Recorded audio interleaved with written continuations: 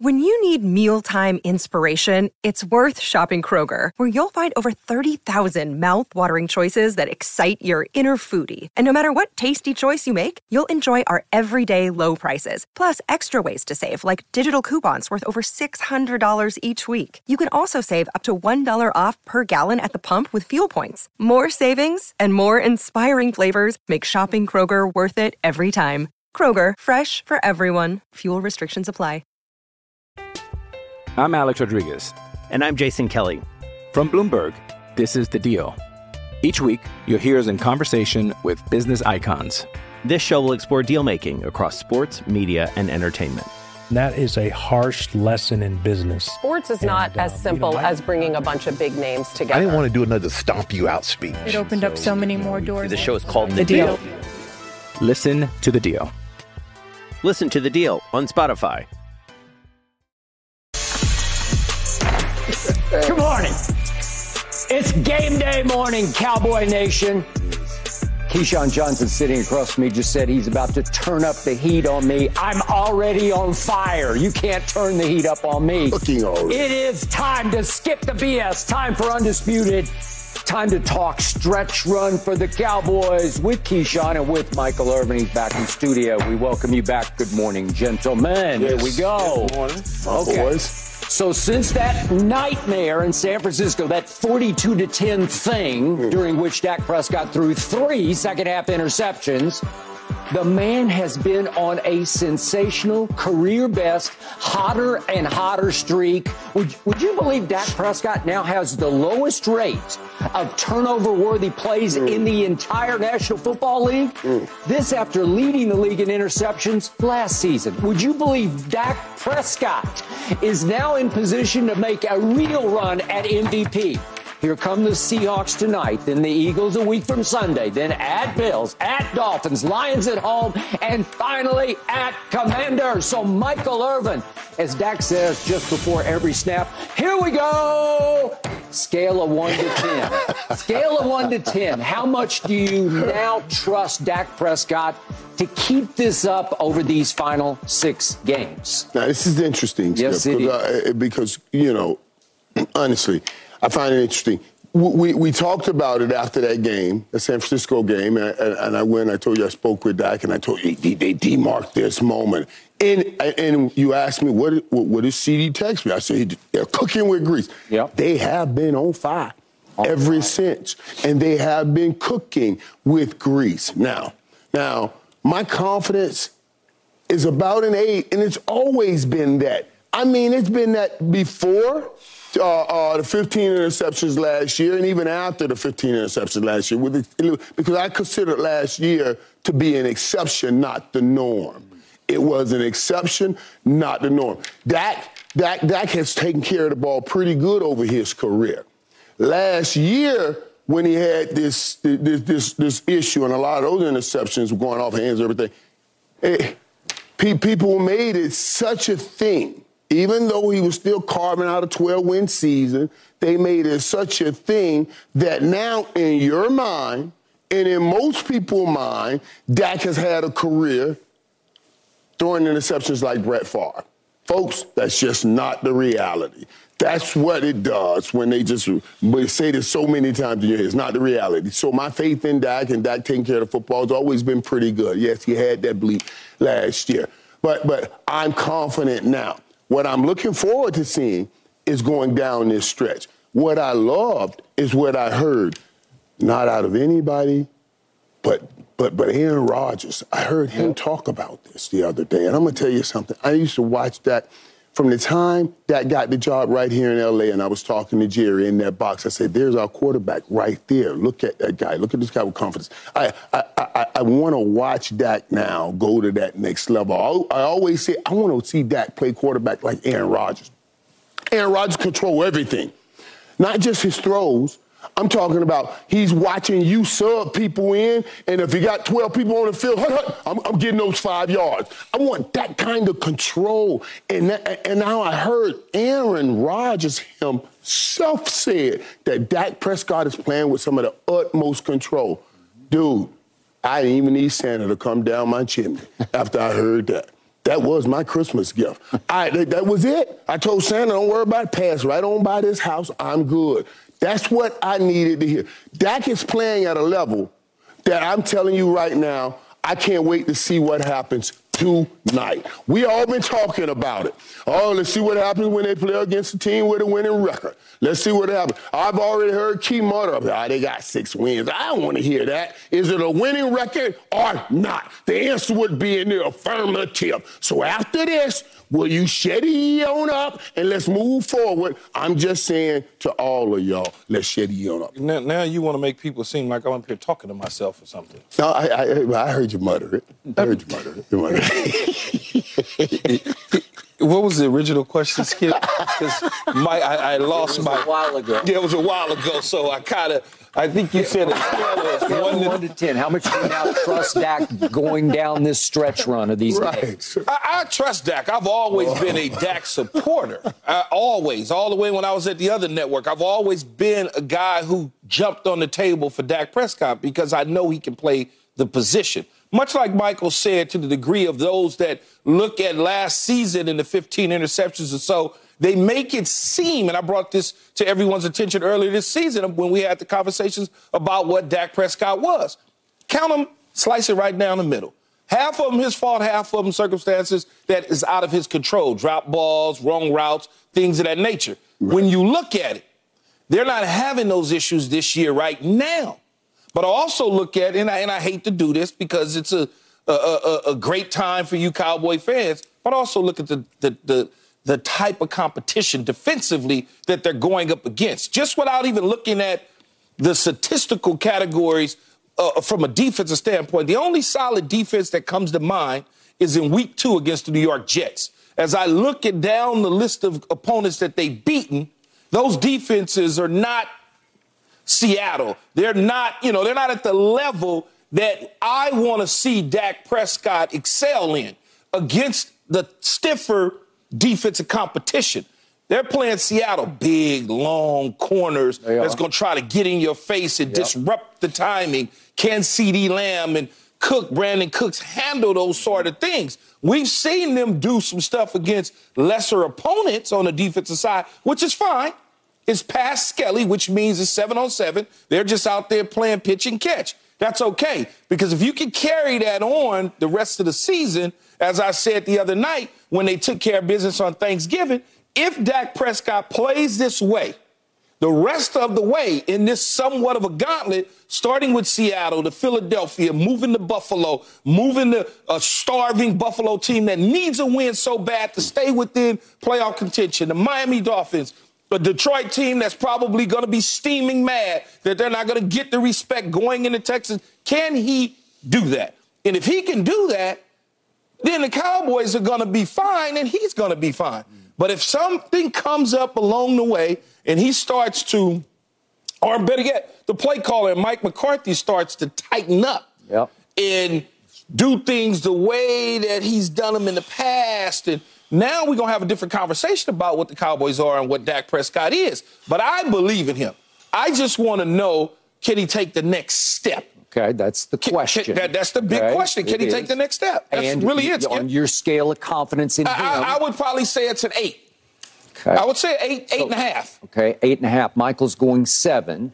You're going 8. No, 8. I went 8. You went 8. Okay, 8. 8.5. I'm going to reiterate this question because to me, maybe I got my metallic blue-colored glasses on today, but to me, the question we are now dealing with is the question of the entire National Football League season, because I give you 49ers and I give you Eagles, and they're about to play the game of the year at Philadelphia. I give you that. But if Dak Prescott can keep taking it up a level and a level, if this is real and not a mirage, the rest of the league is about to be in big trouble. This team is loaded. This team has Super Bowl potential if the quarterback can play higher and higher levels the way he's been ascending since San Francisco, up from the ashes of that game. If he keeps this up as his receivers rise everywhere across the board, everybody's sort of coming to the party all of a sudden. If this keeps going, then I believe this team can be a little better than San Francisco. I believe this team is better than Philadelphia. So this is the question. Can Dak continue to ascend? Because he has not done it before. He is in year number 8. His history would tell you it will be more hit than miss. More miss than hit down the stretch. He is still 2-4 in the postseason. His last 2 games against San Francisco were stinkers, but he did go to Tampa last year and out Brady in the first round of the playoffs. He did. I know they were a sorry football team and Tom was dragging home. I got it. But he sent Tom into the sunset with a sensational performance. He threw for 304 touchdowns and no interceptions. But then he goes to San Francisco. Yeah, I know. And San Francisco got his number, and they've had his number 3 straight times. And I am hoping it's hope that Dak gets a third time is the charm chance in the postseason against San Francisco. That's just me. So here's what I say. I'm going to go to a 7 on this scale. And remember, this is the jersey I threw in the trash after San Francisco. I did that because I'd seen enough, because I got to live through Roger Staubach as my quarterback. I got to live through Troy Aikman throwing to this man to my right here as my quarterback. And my standards are spoiled. They're spoiled high. I give you that. And Dak has never been quite able to live up to those standards as a 4th-round draft pick. Okay, so what do I sense now? I've been doing this a long time. Keyshawn and I go back and forth about this. I've been studying the game you guys played at the highest level for many, many years. And all of a sudden you develop an instinct in the back of your mind. It's almost what I call a God voice. There's just this little voice in the back of your head. And it tells you through your eye test, what are you seeing? What are your instincts about this? Something has dramatically changed with Dak Prescott over the last 5 or 6 weeks. I am seeing serenity at that position.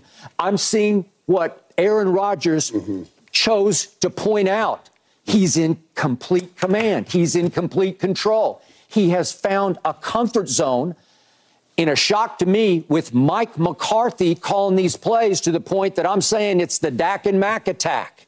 There's something very different right now about Dak Prescott. And I do believe he can sustain this through these final 6 games. But if we then project into the postseason, it's hard for me to be completely sold. But for me to go all the way up to a 7, having thrown his jersey into the trash, is significant at this point. So I believe he will play extremely well tonight, extremely well against Philadelphia, and sustain this down the stretch. And I'm giving him a really good shot of winning MVP, because the schedule is tough enough to allow him to show you he's the MVP. See, now you was good.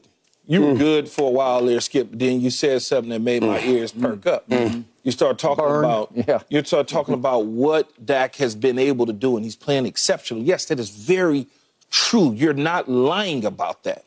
But here's where the negative, the soreness in the brain gets to me, is the fact that he's always playing from ahead. Things are easier to be able to do those sort of things. You want to say something? No, Key, I'm saying I can give you this. I can give you some of this, I may say. And what I want to give you some of this. What I want to see is what I seen in Justin Fields the other night at the end of a game. What I want to see is what Jalen Hurts was able to do against the Buffalo Bills at the end of the game. Now you have gone too far. What? How can you bring Justin Fields in this conversation? I'm just talking about all I'm doing, Michael, is I'm going somewhere. You can't bring anybody that dipped down in the barrel one time. I need somebody that lays in the barrel. Will you listen? Okay, come on, give me something. Will you listen? I got to get there. Okay, get there. When I'm talking about Justin Fields, I'm not talking about the course of the game. I'm just talking about things went bad. Then all of a sudden, at the end of that game, he threw the football on 2 plays that got him in place to kick the field goal to walk off and win it. They weren't great throws. No, but they were not. No, they were not. But guess what happened? Those receivers bailed him out. They did. Something, and I'm getting there. Something I want to see Dak Prescott and his receivers do. Here's a scenario. I don't care which game it is. 28-24, $1:30 to go, 1 timeout on your own 15-yard line. You need to win the game. I need to see that against a Seattle, against a Buffalo, against a Miami. It doesn't have to be all of them. I just want to see it. That's all I want to see. Because if you show me those sort of moments, now you got the Aaron Rodgers of the world. Now you got the Tom Brady of the hell. You got Brock Purdy doing it. Mm-hmm. Now you got that. That is all I'm saying. I'm not talking about an inch from scoring a touchdown because your foot stepped out of bounds.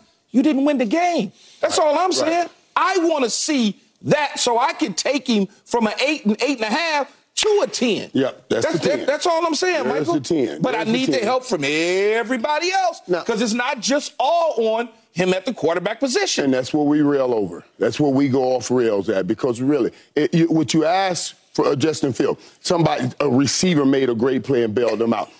It can't be a receiver making a great play because this is Dak Prescott. It's going to have to be, as you talked about and everybody just talked about right here, Dak lifting people up, not somebody saving Dak. Because we were going to point to, that was a bad throw. C.D. Lamb when he made the play. If C.D. Lamb didn't make that kind of a grab, you see what I'm saying? You put it in the catch radius, scale. Michael. I understand that, but it's different scales. It's different scales. That's why when it's Dak Prescott, he has to be above reproach. He has to be above reproach in his play because we're going to point out every little thing and every little mistake.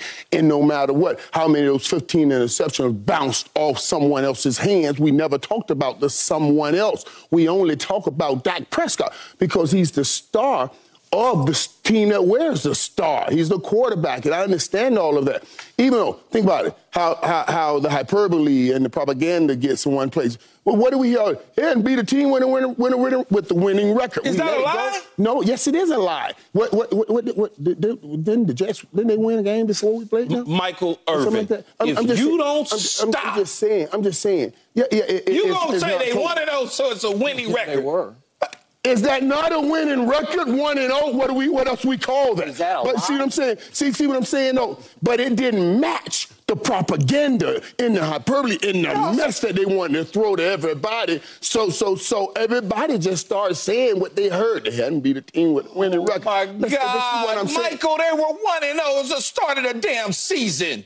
Come on, man. All I ask by definition. That's all. You can go ahead. That's all I'm saying. Skip, I know you're not fit to sit up here and validate 1-0 as a winning record. No. It was a top 5 defense, and we put up 30. Dak the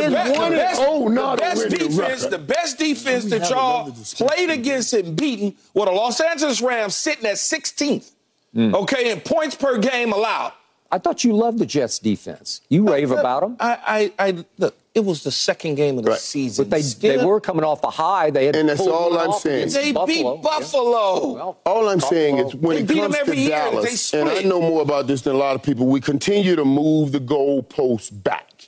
We do. Move the goalposts back. We. Yeah. No, but when you sitting up here trying to sell that the 1-0 means that it's above 500, you're really gonna sell that? Like you really getting ready to be a used car salesman? It's like you selling they hadn't beat a team with a winning record. You know what a winning record is, man. Come on, Michael. Don't do me like this. I can't go through that. I can't go through that. A winning record is a winning record. That's all I'm saying. All I'm saying, Key, is we don't worry about the facts because the story gets so much. So you getting ready to play? You getting ready to play a team tonight with a winning record, right? Correct. Okay. You are. Let's talk about that. You're already trying to discount them, right? No, I'm not. I'm not trying to discount them. What I am going to try to clear y'all brains of so my voice can seep inside your head so you can understand that the Seattle Seahawks have lost 3 of the last 4.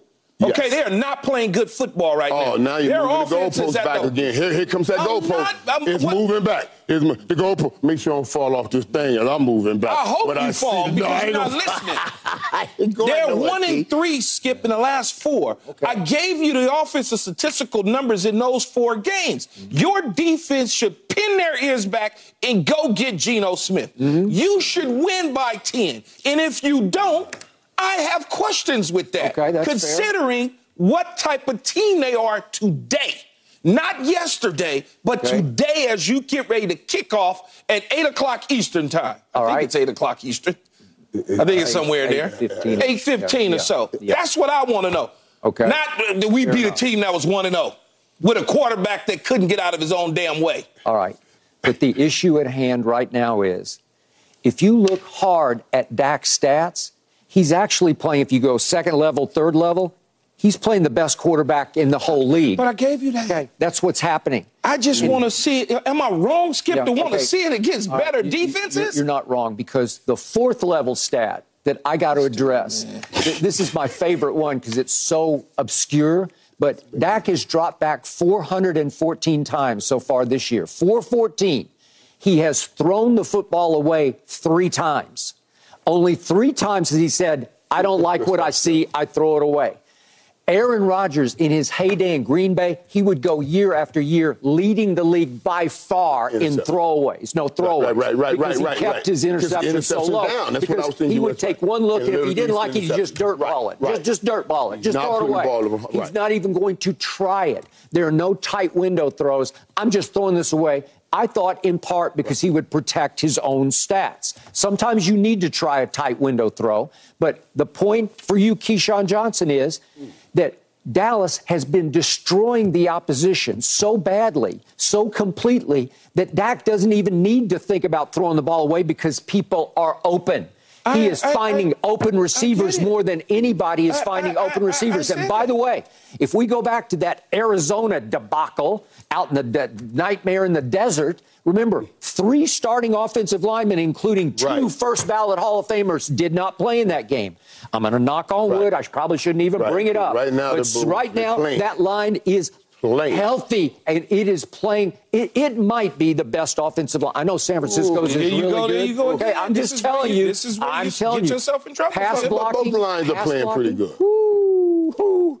Dak has time to throw, and he's in complete command, and that is a dangerous recipe for the rest of the league because it is operating at the highest level. And I think Seattle's going to get a big taste of that tonight, and then I think they can beat Philadelphia because I don't respect Philly's defense as much as you do, Keyshawn. And I hope Dallas is focused on Philly now. We got a lot of people up here talking about... You mean Seattle. I mean Dallas focused on Seattle. Sorry, excuse me. Yeah. Even I'm doing it. Because y'all... You and Skip been doing it all week long, worried about the damn Eagles when you got the Hawks in front of you.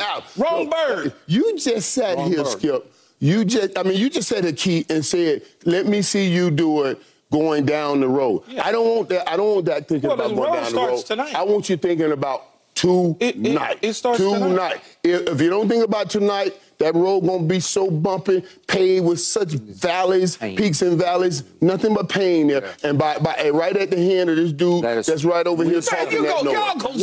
I'm just saying. Let's just take care of tonight. But here's what I will say. There might 30 people against you. Here's what I will say for a silver lining for you and Skip to try to make y'all smile a little bit. What surface do the Cowboys play on, Michael? Turf. Turf, yeah. You know the Cowboys haven't lost a game on turf since January 3rd, 2020? They've won 29 straight turf games. They've lost 4 games on grass. You were doing homework. Yeah, a little bit. They've been rolling on turf, so y'all play on turf, so y'all be all right. Y'all should just play all y'all games on turf. Because y'all like undefeated on that stuff. Well, we've only on grass, you lost all your 3 games this year on grass. Okay, but we've won 13 straight at home. So yeah, against nobody. Road paved to the Super Bowl. How many grass games we got there? What does San Francisco play on? Grass. Natural. I like the term natural turf. Natural turf. Okay. We have been talking about 49ers at Eagles. Now we got to do a direct hit because Kyle Shanahan says he cannot understand how his 49ers are favored at Philadelphia. Can you explain it? It's a lot in there. Yeah. A lot in there. Yeah! Here we go!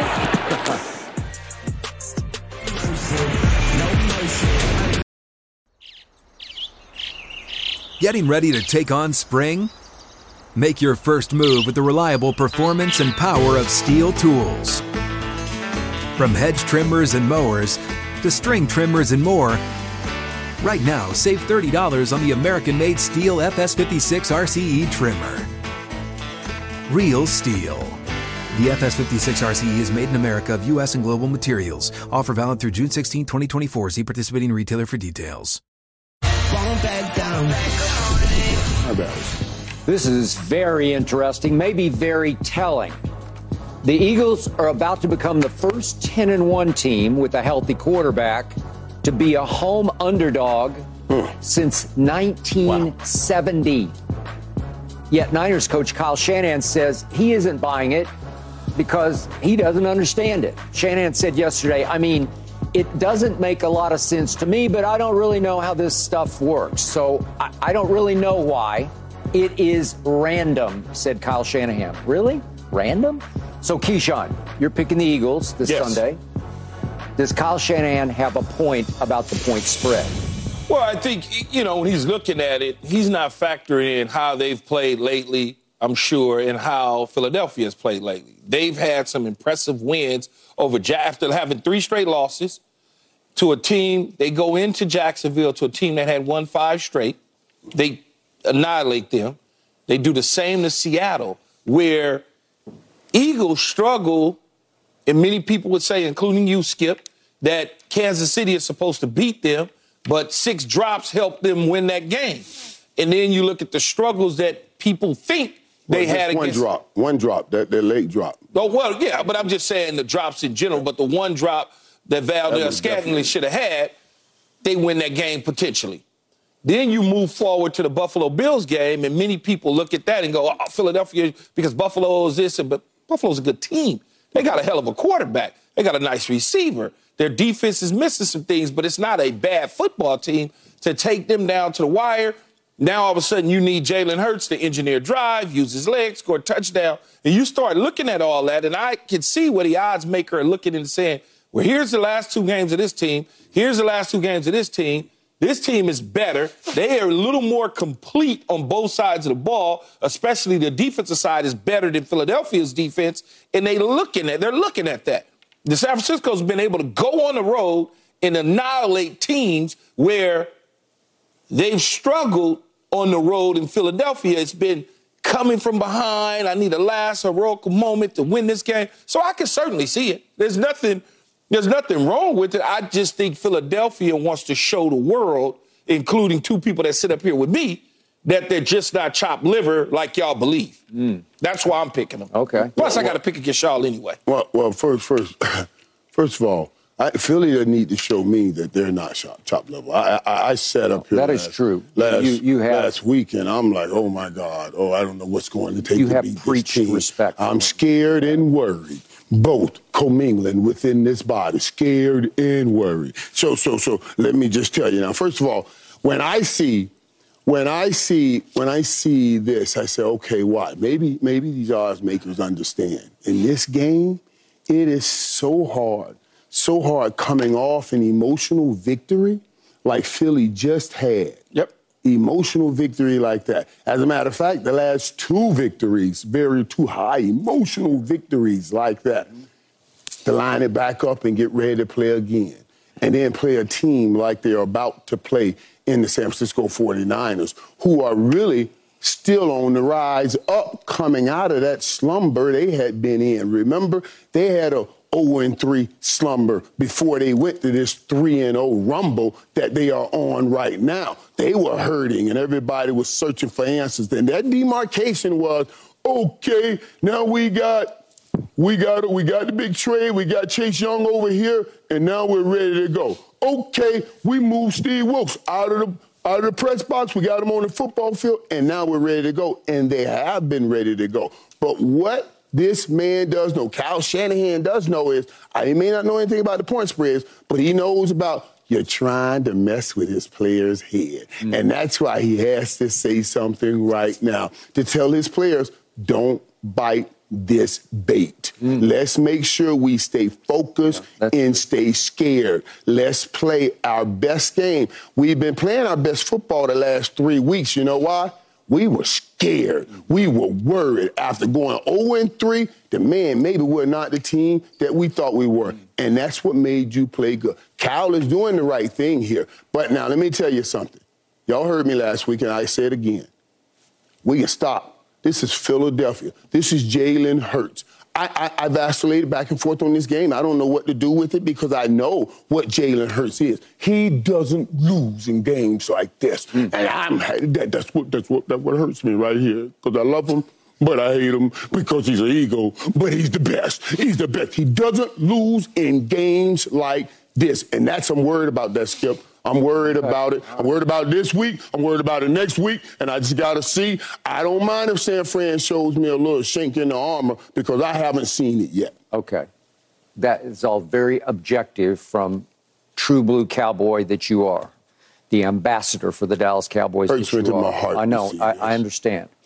Michael Irvin, I'm going to ask you to please remember what Jimmy Johnson told you in the first team meeting after you had gone to San Francisco in the NFC Championship game after the 92 season, and you had upset Steve Young and Jerry Rice at Candlestick Park. You upset them, and in your first team meeting back in Dallas, as you were getting ready to play the Buffalo Bills in the Super Bowl, your first Super Bowl in your dynasty, he told you what about that game? Do you remember this? He just told you you're going to win the Super Bowl, right? We knew that was the Super Bowl. You're just going to win the Super Bowl, right? San Francisco 49ers were the Super Bowl. I heard it from a number of you guys. He just stepped up there and said, we are going to go win the Super Bowl because he was telling you, you're just better than Buffalo. Right. And I can't even remember what the score was, 52-17. All right, if I remember correctly. And Leon Lett got stripped, and it could have been, okay, all right. 59. All right. But he did say that. He said, we will win the Super Bowl. I believe that Kyle Shanahan, behind closed doors, is telling his team, if not just his staff, we're better than they are. We can let's just go win this game because that's who we are and what we do. We watched them go to Jacksonville when I thought Jacksonville, also coming off a bye, was a pretty good football team. And it was obliteration. It was annihilation. So to me, this point spread is one big duh, as in Vegas is saying to you, hey, stop, reality check.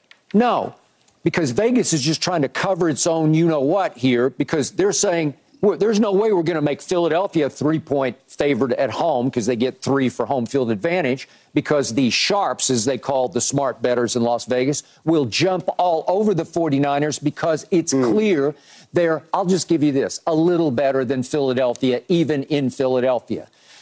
The stats are screaming at you that the Philly defense is way overrated. It's 20th now in points allowed. It's third from the bottom in third down conversions allowed by the opposition. So it's having a hard time stopping anybody because Philly has been outgained for 4 straight games, all of which the quarterback figured out how to win after trailing at halftime. Right. Jalen Hurts. That's what I'm saying. 4 straight times. I give you that. But even Buffalo went in there at Philadelphia and rolled up 505 yards and lost the game, even though Hall of Famer Michael Irvin is saying A.J. Brown caught the ball in overtime, took enough steps to have a catch, and got stripped of the football. Am I right? That would have ended the game right there. And there are 4 or 5 other plays that we have shown you that would have ended the game. Las Vegas is saying, wake up, people. The defense isn't good enough to have any hope against this San Francisco onslaught of a juggernaut of an offense. That they're going to go in there with Brock Purdy. I think you're saying that. I don't think Vegas is saying that. I think they're saying that because, remember, Brock Purdy got hurt in the first series of the NFC Championship. The first series. So you want to talk about motivation? You don't think San Francisco is motivated to say, we got our quarterback back in the saddle now. We're going to go in there and show you what would have, should have happened if he had stayed healthy? That's what I think is going to happen. The problem, though, Skip, is they have a counterpunch to Brock Purdy. A hope. No, there's no hope in Jalen Hurts. There's a counterpunch to that. Along with A.J. Brown, along with Devontae Smith. Wait a second. Brock Purdy has a defense standing bodyguard for him, right? They had a defense last year. They had a defense last year in the NFC Championship. Nobody didn't get hurt on the inside of that ball. No. Did they? Okay. Tell me something I don't know. But you lost your starting quarterback in the first series. You're going to lose on the road. So you lose your quarterback in the first series, so that means you're going to lose on the road. When you got a defense that's solid and sound, so you lose Trayvon Diggs, and all of a sudden, because you go on the road on the defensive side, who's a quarterback of the defense, I guess you'll tell me that, so you lose to Arizona.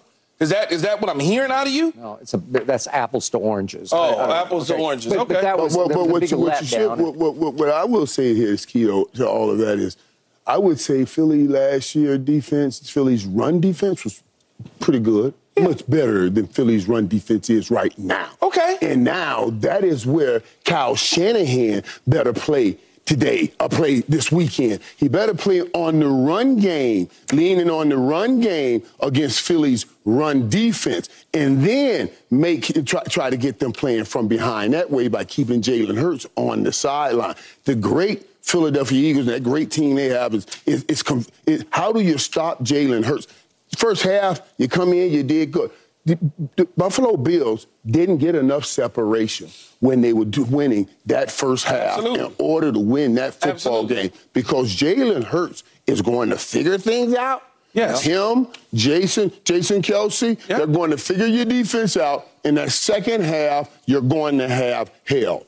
But Kyle Shanahan, if he can continue to run the ball and leave that on the sideline, he could slow that down. Buffalo couldn't stop it. Buffalo couldn't stop giving them back the ball because they couldn't continue. They couldn't hold on to a running game that kept them on the sideline.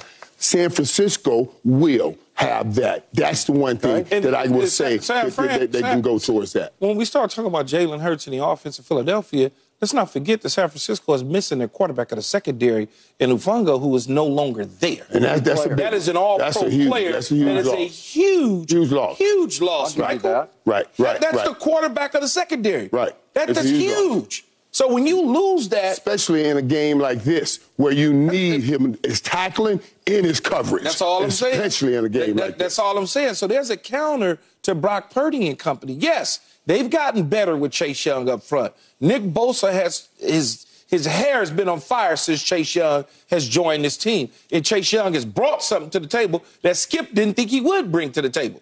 He certainly has brought some energy, playmaking ability, disruption, all of those sort of things. So I get that. But those receivers on the outside against that secondary can be problematic when Jalen Hurts gets the time. Okay, but what did Deebo Samuel call James Bradbury after the NFC Championship game? He called him trash. He called him trash, and then asked this week, do you want to back off? Nope, I'm standing by it. Because he's coming ready to play, though. Debo's coming ready to play. Okay. That's what it is. He's coming ready to play. I promise you that. And I'm sure Bradbury and Slay and company will try to counter that as much as they can. Yeah, but how much can they counter? How do you stop that? We got to play the game on Sunday to see. And this dude's different, man. How do you stop different? He's different. He's different. This dude is Debo's so strong, man. I want to see it. Like usually with a receiver, you can start that chirping and noise, and they'll calm down. You don't even want to start this. The dude's name is Debo. He will take your bite. Just don't start it. I'm just saying. And he's looking forward to playing. I'm telling you, because he really hadn't had the season he wanted to have. So this kind of a game can put him like, all right, I'm back in the place I want to be. So I saw them messing around with each other. You know, AB over there, AB11 from Philadelphia, and 19 problem child. You know, I saw them messing around with each other on Twitter. I love that stuff. Two receivers getting ready to battle. AB was saying, I give all people right to just flood, to mess with all of 19 problem, mess with Debo. Man, I love that stuff. Those are my boys, both of them, though. It's going to be a great game. That's another thing. Watch AB come out this game, this weekend. Sunday going to be a big game. I'm talking about AB from 11. From Philadelphia, have a big game. Michael, are you leaning toward picking Philadelphia? I don't know, man. I don't know yet. I really don't know. I'm telling you, tomorrow we'll talk about this. I'm gonna go through it again tonight, Skip. This is a tough one because I saw what I saw last week, and I know what it takes to get there, and I know what it means when that team would not lose last week. That's the kind of bond this team has, and this going up against San Francisco. Man, we're about to see. This is going to be so great. Michael, it's going to be great. I can't wait. Trent Williams, C-Mac, Ayuk, Kittle, Debo. Do I need to go on? Do I need to against the defense that's given up the 20th most points? They're 10-1. Can I sit here like a judge and y'all try to convince me one way or the other? They're 10-1, and they've actually beat teams that's over 500, not 1-0. They've actually beat the Miamis and the Buffaloes and the Cowboys of the Kansas City Chiefs of the world. I give you that one. Don't worry about statistical categories when it comes to the defense, because what they do is they close when they need to. You know how you close something? You know, Mike, how you got to close. Yeah, they you close. Right there, you got to close it. And they got a great close on offense. They're great close on offense. I think the quarterback is 10-1. That's who's 10-1. Now the quarterback. Well, that's what he does. Yeah, but the defense gives you something. The defense gives you some opportunity. But the quarterback closes them down. That's the whole thing. So you got to get to Jalen Hurts. All right, up next. I can't wait for this because these two have been talking about it every break on this show. Belichick to Carolina? Yeah, we have been talking about that. Hey, it's Kaylee Cuoco for Priceline. Ready to go to your happy place for a happy price? Well, why didn't you say so? Just download the Priceline app right now and save up to 60% on hotels. So whether it's Cousin Kevin's Kazoo Concert in Kansas City, go Kevin, or Becky's Bachelorette Bash in Bermuda, you never have to miss a trip ever again. So download the Priceline app today. Your savings are waiting. Go to your happy place for a happy price. Go to your happy price, Priceline. Back down. Here we go. It's your turn. Hashtag Undisputed Live. First tweet. Playmaker and Skip cooking early this morning. We are on fire. We're going to be on fire tomorrow morning. Yeah, that game tonight. Well, what are y'all cooking? I don't understand. What are y'all? You know what? Yeah, okay. Yeah. Y'all try to double and triple team me sometimes, and it still doesn't work. Well, speaking of that, tweet number 2, he said he believes in Dak. Yeah, I do. You got one fan I've always believed in Dak. I'm not the one running around, as you say, that propaganda and all that. I'm not doing that to him. All right, and tweet number 3, Playmaker calculating how many more games we have that will be played on grass. I think I messed up that statistic, though. I think they might have lost one on turf last year to Washington. That's okay, close enough, and we understand. Tampa Bay. Me too. I like that. Don't mess it up with facts. Right. I think I screwed that one up. Why you didn't jump on? I think they did win the team. They were 1-0. How you jumped on your issue right there? Why didn't you jump on that issue when I came clean and told you that? I'm just saying, Key, I like that. I like that one. 1-0, they undefeated. Stop. All right, we got to talk Belichick. Miss y'all, man. Ben Bolin of the Boston Globe has covered the Patriots for 10 years, so he's a highly credible source. Now reporting that Panthers owner David Tepper has strong interest in Bill Belichick as his next head coach. Former Carolina quarterback Cam Newton echoes that report, saying, knowing what I know, he meaning Tepper, is hoping that he can land Bill Belichick. That right there would be a win-win-win-win for David Tepper. Cam, of course, won MVP for the Panthers 2015 while lifting them into the Super Bowl. Then he played for Belichick in New England in 2020. So, Keyshawn, you know Belichick. Can you see Belichick going to Carolina? Here's the problem that I see happening in this situation. You have a meddling owner in David Tepper. That he is what he is. I mean, 5 years he's been the owner now or so, and he's had several head coaches, interim coaches, firing coaches in the middle of the year, picking players. Like, it's just overruling on picking players and holding a press conference to defend the pick. I personally don't see Belichick, even if he gave him the keys and said, I'm going to go and hide and not bother you, I just know that it'll be tough for Bill to want to deal with an owner like that. When you take a job as a head coach, the number one thing, if you ever pay attention to this, and I know you do, Skip, I'm just talking to the audience and those that don't, first thing that the coaches say is when they're looking for jobs is the ownership. Veteran coaches. I'm not talking about a guy who just wants to cash in and get a check because he's coming from college or he was an assistant. I'm talking about a coach who understands organizationally what it should look like. First thing they say is, I need to see what the owner is all about.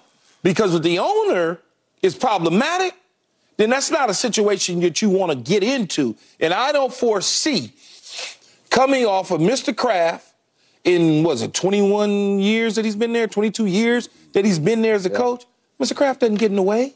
I done been in Mr. Kraft's box multiple times watching New England games with him. He ain't getting in the way. He's completely out of the way. He's trying to figure out why they did this and how did we do. That's all he wants to know is how do we keep winning like this? He's not trying to go downstairs at halftime and tell the coach what the hell he's supposed to be doing or storm out of the locker room after a game and scream to the lungs the highest he can do and, start to curse. He's just not going to do that. So I don't see where Bill, if in fact he's ever let go by New England, would land in Carolina because there's going to be other suitors. But one thing I can assure you, whether it's in New England or somewhere else, he will be coaching on a sideline in 2024, for sure. I'm 100% of that. He's going to be coaching somewhere. And there'll be other opportunities that'll come up along the way. Now you talk about the personnel. Does the quarterback fit his style? If you think about Bill, I could go all the way back to Cleveland from 7-footers like Vinny Testaverde all the way to Mac Jones. He want them big. That's what they like. They like big. You notice if on the defensive side of the ball, his linebackers and D linemen are big. They like big dudes. They don't like smallish guys. So it'll be interesting to see if that was in play. How does he approach that at the quarterback position? Bryce Young. Yeah. When I look at it, and I always try to get things, and then first thing I say, okay, what's the closest experience I've had to this, so I can have, real connectivity to the situation. And closest I've had was Jerry Jones and Jimmy Johnson coming in. And I'm not calling Jerry a meddling owner or whatever you want to call him. I like the Jerry's on the practice field. I used to always say to people, why you got a problem with the owner being at practice? Don't you want him there? If you're practicing hard, when you go get your money, you want to talk about not just what happened on the game, but you saw me put that work in practice, write me a check and stop playing. But everybody's not like me. You know what I mean? They don't want the owners around. And when I saw Jimmy and Jerry work this thing, I was like, this is interesting because Jerry likes to be involved and Jimmy wants total, let me say this one more time, total control over everything. Jimmy and Bill are just alike. Bill spends a couple of weeks with Jimmy every year down in Key West, picking up all the little gems that Jimmy drops on the ground or how he went about things so Bill can implement them in his process. And Bill has been doing that for a long time. So I know what Bill has, let me tell you right now, will be great for a team that's building. What Jimmy had was great for us because we were building. You got a young team that really doesn't even have that great of they don't have an identity, don't have who they are, and they want to know we got somebody that's been there before. We can listen to him. Now, the problem comes in is these guys are young guys now. Bill is not the most loquacious. That means he's not going to talk to you. And he's not the most comforting kind of dude. And these kind of dudes, they seem like they need some of that. And nowadays, Bill's not that guy. So do you bring in, and Key, you brought this up. You talked about if it's not Bill Belichick, maybe Bill O'Brien. I thought, Bill O'Brien don't carry enough clout to pick up this team out of that place. Did a great job in Houston. Kept them in the playoffs. Didn't go far in the playoffs, but kept them in the playoffs. They were in there almost every year in his job, so he could do a good job. Then I thought, what about the combination thereof? Because you need a Bill Belichick to set the discipline, but Bill O'Brien worked with Bryce Young. You brought Bill. So I say, that may have something.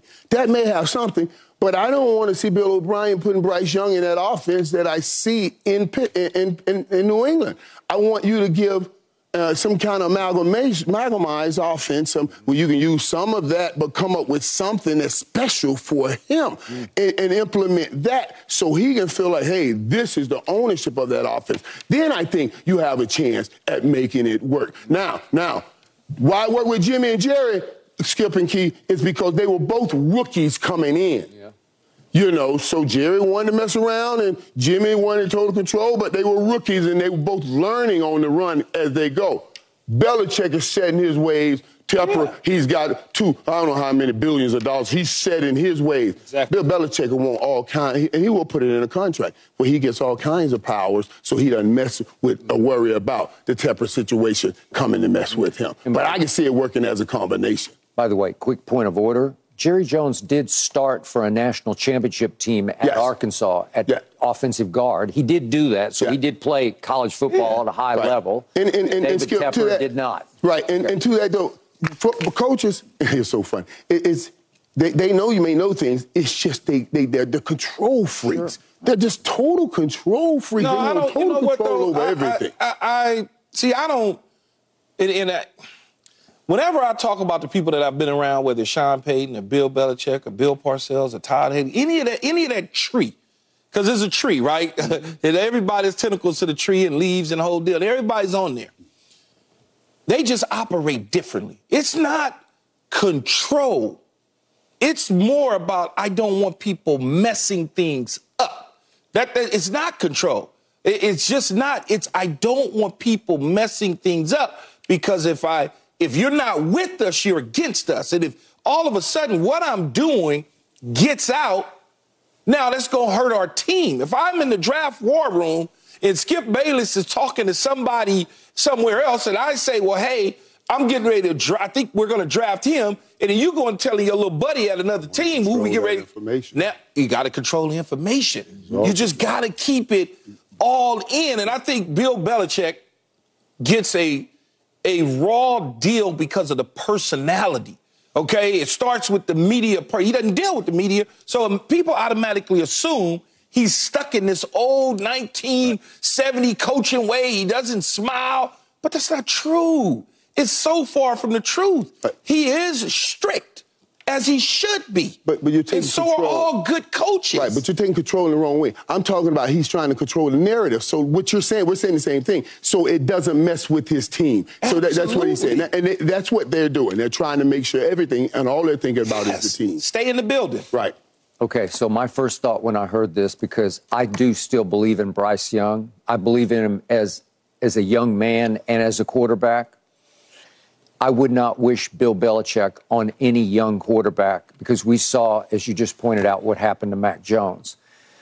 Bill, even if he brought Bill O'Brien to be the buffer, Bill coaches the quarterback position, Bill Belichick, just as hard as he coaches defensive end or linebacker or safety. He just coaches it the same way. And that's He's right, hard Skip, right. on young quarterbacks.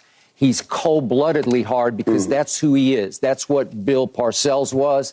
That even though Bill, to me, has more heart to him than Bill Belichick, I believe. You saw it up close, okay? I plead the fifth. Be real with it. And you saw it up close, Skip. You saw it with Jimmy and Troy early on. You see, these guys, right. But Norv Turner was brought in and the buffer changed the world. And it just did. So if you could bring in a Norv Turner, or maybe it's Bill O'Brien, but I don't even know about Bill. I think he coaches the quarterback pretty hard. They coach the quarterbacks hard. That's why I got to laugh. Okay, all right, I got it. So I'm not wishing that on Bryce, but I do believe that Mr. Kraft would view this scenario as a very positive potential exit strategy because I believe he would like to get out from under Bill at some point and let Bill start fresh somewhere, change scenery, and let him change scenery and start fresh in New England because it just keeps going farther and farther south, and I don't think it's going to get any better next year. And I'm going to say it again. Bill is now 19 games under 500 in his head coaching career without Tom Brady. That's just, I've said it from the start. I'm going to stand by that. I believe that Bill, to a large degree, was a product of the leadership and the late game playmaking of Tom Brady. Okay, so prove me wrong. Go start over somewhere else and rebuild it. Well, the cupboard's pretty bare in Carolina right now. So, Keyshawn, to your point, would Bill just take one look at it and turn up his nose and say, that's unfixable, that's unwinnable? And he probably doesn't like the smallish little quarterback, and he can't like what's happened so far this year. So, again, would Robert Kraft, because it's going to have to be a trade scenario in the end, you would have to make a deal where Robert Kraft would agree, because Bill's got one more year left on his deal, he would have to let him unless he go. Just fire him. Right. You know, what's he's not going to fire him. No, I'm saying unless he just fires him. But it would be a much cleaner exit for all involved. If Bill wants to go to Carolina, we want to wish him well. We want to get him there. So give us a Carolina gave up a lot of picks. They'll take the right pick, Skip. That's why it's got to be something thought up. Just knowing Bill, and I haven't talked to him about this at all, but just knowing him, and kind of, when I say this, they all think the same, man.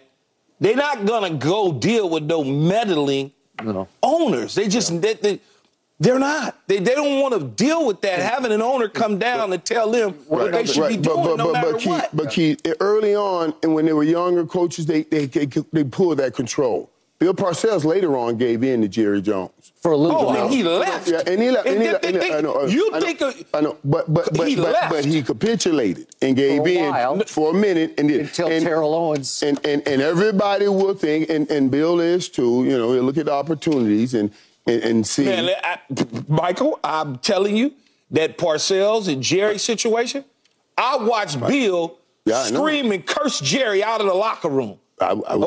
He wasn't having it. He just, they're not like, they don't want to deal. I saw a lot of it. They don't want to deal with that. I don't know why, but they just don't want to deal with it. Okay. And even if Bill would sign an ironclad contract that would prohibit any meddling by David Tepper, trust me, David Tepper's still going to meddle. Exactly. You can't fire the owner. No. You can't get rid of the owner. No. There is no such thing. So and they got there doing it. Coaches like this. And the coaches know that. They know all of them guys. All of them somewhat to a degree. Them Jimmys, them Dick Vermeils, all them type of dudes, the Bill Belichick's and Parcells's and Sean Payton's, they don't want to talk to the owner about football. They just don't. They don't want to talk to him. But if we flip this and look at it from Tepper's perspective, Bill Belichick would give him credibility because he's gone through one coach after another. It would help him for the next 3 years to say, I got Bill Belichick. There's going to be opportunities, I think, that are probably a little bit better for Belichick where he is in his coaching career than the Carolina Panthers. So Carolina Panthers, to me, is one of those, you young, or you a first-time head coach, or you super old and you want to golf. That's what Carolina's is. And those are elements. It depends on the elements. Not just the team, not just the players on the team, but the ownership too. And the opportunity. Right here, Carolina gives Bill an opportunity to do his thing. Like, when you start to take that Patriot way to places like the Raiders, and there's Bill ain't all of them other dudes. I understand that. But it comes with Bill. It comes with Bill. And those other places, they receive it differently. Yes. Carolina doesn't have that long, embedded, ingrained thing that they'll say, we'll turn this way. And Bill has all the clout that they will follow that. I think it will. I think it could work. Really? I think it could work, absolutely. At least to get them out and get them back into a life, get them back like old Tex Schramm used to say. At least make them return to the living. Because right now, when he used that line, I know when they drafted you, he said we just returned to the living. Well, people were questioning how would they draft a guy with this big old gold chain and earrings. I still question that to this day. I'm just like them. That's exactly what Tex said. He said this dude will return us to the living fast. That's what he said. Michael, I still question that to this day, though. Why would they take this guy? He's problematic. Right. They did that with you too. He's in the Hall of Fame. You get that too. We get that. That funny man. Well, you should just make him a punter. Okay. So speaking of the Dallas Cowboys, they do play tonight, Thursday night. They're 8.5-point favorites at home. Will they cover that spread? It's okay to talk Cowboys all day today because they got the game tonight. Yeah. So I don't want to hear none of that about we talk Cowboys too much. This is the time to talk. Come on back and let's talk some Cowboys. Come on back, let's talk some more Cowboys. I'm Alex Rodriguez. And I'm Jason Kelly. From Bloomberg, this is The Deal. Each week, you'll hear us in conversation with business icons. This show will explore deal-making across sports, media, and entertainment. That is a harsh lesson in business. Sports is not as simple as bringing a bunch of big names together. I didn't want to do another stomp you out speech. It opened up so many more doors. The show is called The Deal. Listen to The Deal. Listen to The Deal on Spotify. Tonight is the night. Tonight, the Dallas Cowboys are 8.5-point favorites over the visiting Seahawks. I'm picking the Cowboys. Michael is picking the Cowboys. I think Keyshawn is picking the Cowboys, though he's ridden the fence this week about the Cowboys the way he rides private jets. So the question is, do the Cowboys cover that spread by winning by more than 8.5 points? Keyshawn? Yeah, I do. Please. I do, Skip. I think they win 27-17. Okay. I do. I look at the Cowboys, and they won 13 straight home games. As you continue to scream at the top of your lungs. 13 straight. You want all us to see it a certain way. But you got to say the average score. It's been 37-16 for those 13 games. 37-16. See, this is here we go again. As I start to give you the love, you got to throw all the other little icing on top of the cake. Unnecessary. Because now I got to go positive/negative. Yeah. Okay? Well, you don't really have when you to. Are favored, when you are favored this year, you are 8-1. Mm-hmm. The one loss to the Arizona Cardinals. Mm-hmm. Now it's double negative because those are minus 500 teams. And I don't want to hear anything about the Jets being 1-0. Don't do that. You know what I'm talking about? I'm talking about real schedule. I mean, real records. Give me at least 7 games before we start talking about this. But I do. Seattle's struggling lately on offense. I talked about this yesterday. When you look at their points per game right now, they're 27th in the league. Yards per game on offense, 26. Sacks allowed, 25th. Third down percentage, 31st. There's only 32 teams. Okay, so they're at the bottom of the barrel. And they're 1-3 in the last 4. That means they're tied for 22nd in the National Football League.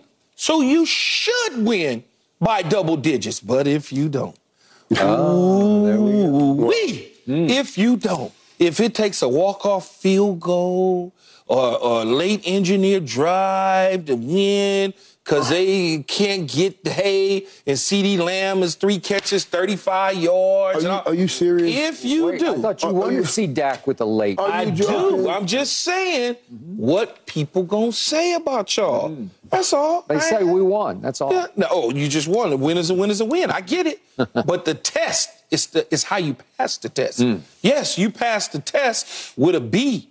But you're supposed to score an A because the test was multiple choice and you study for 2 weeks. It's very easy. Okay. It's very easy. Oh, at least. But you got a B-. Okay. Well, you should have an A+. All right. So you're going to be ridiculed for that. Are you predicting we're going to be a B- tonight? No, I picked 27-17. So that sounds like an A grade to me. But right? no, it doesn't.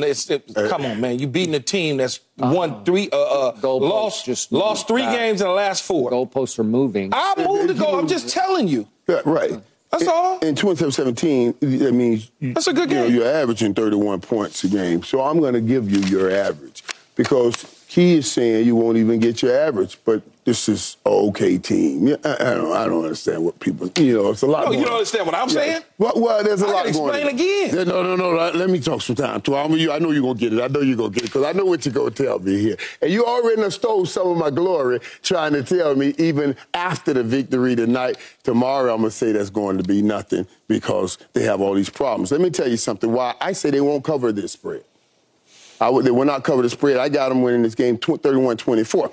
Now, 31 is their average. That's why I give them the average. They're going to score 24 points on your advantage defense. Yes, got it. Yes. And you know, you're coming out of Seattle right now. They're feeling real good. They say, Geno's feeling better now. Geno's feeling a lot better now. In fact, Pete Carroll said night and day better than last week. Night and day better. Because he had a bruised tricep. Okay. So y'all scared that y'all might lose? No. I'm sharing. Telling you the facts. Right. We're just sharing the facts. That's what Pete said. Pete said that. So what is he telling you? Now, let's look at this. And though Dallas has been much better this year, much better. Those big boys, Margin, all of them doing much better at stopping the run. This has been a problem. This has been an issue. And Seattle is going to bring a physical game because they look bad. They look bad. They also let 3 of the last 4, like you just mentioned, and you saw what San Fran just did to them. So now their man will be challenged this Thursday, tonight. And they'll answer a bell best they can by putting up 24 points, which is much better than their average. So they'll answer the bell. They will not get blown out. And you already told me, when Dallas wins by 5, when Dallas wins by 6, you're going to say that's nothing. That's nothing already. So you already moved the goalpost. They'll be the winning team again, and we'll still be able to say, well, that was nothing. That's what I'm talking about right there. But I don't think they'll cover, Skip. I got them 31-24 right now because all that Seattle's hearing right now, Dak Prescott, the MVP, Dallas Cowboys' best team, and we're garbage, they will show up. So you're trying to sort of unjinx us before it happens? Like you're... Well, I'm trying to also let everybody know, and especially those guys playing, be prepared. Yeah. Hell is on the way because Pete Carroll's going to bring it to you. Best he can, as physical as he can. He can't out-throw Dak with Geno. So what do you think he's going to do? Okay. He's going to feed that rock, and run it right down the middle. Okay. I'm glad you ended with Pete Carroll because I wanted to begin with Pete Carroll. The only member of the Seahawks tonight who scares me is Pete Carroll. He is a really good football coach. He is a defensive-minded football coach. He is some Belichick, but with a bigger heart than Bill has. But he's been doing this for a long, long time at a very high level. And I think he believes he's in a real sweet spot tonight on national TV, on Amazon, in Dallas, home of America's team, with a team that has lost 3 out of 4 and is flying a little under the radar. These are the kind of games Pete Carroll lives for, coaching late in his career, because these are the kind of games you can quietly prepare for and go in and make a big splash on national TV that will be a coaching splash. Because if they do pull off an upset tonight, which I do not believe they will, it will be because Pete comes in with the right game plan that limits you talked about, Keyshawn, they got long, strong corners. They get up in you. They press you. It's going to be a little tougher for CD to release quickly off the line. We'll see how that goes.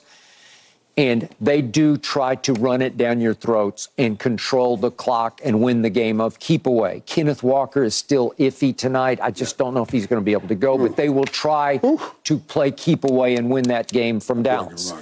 There is no way, to me, that Geno can outplay Dak Prescott now playing at the highest level, even if he is completely healthy off his bruised tricep of a week ago, and he stunk it up against the 49ers, but so does Dak. I think a lot of quarterbacks stink it up against the 49ers in that defense, albeit that game was in Seattle.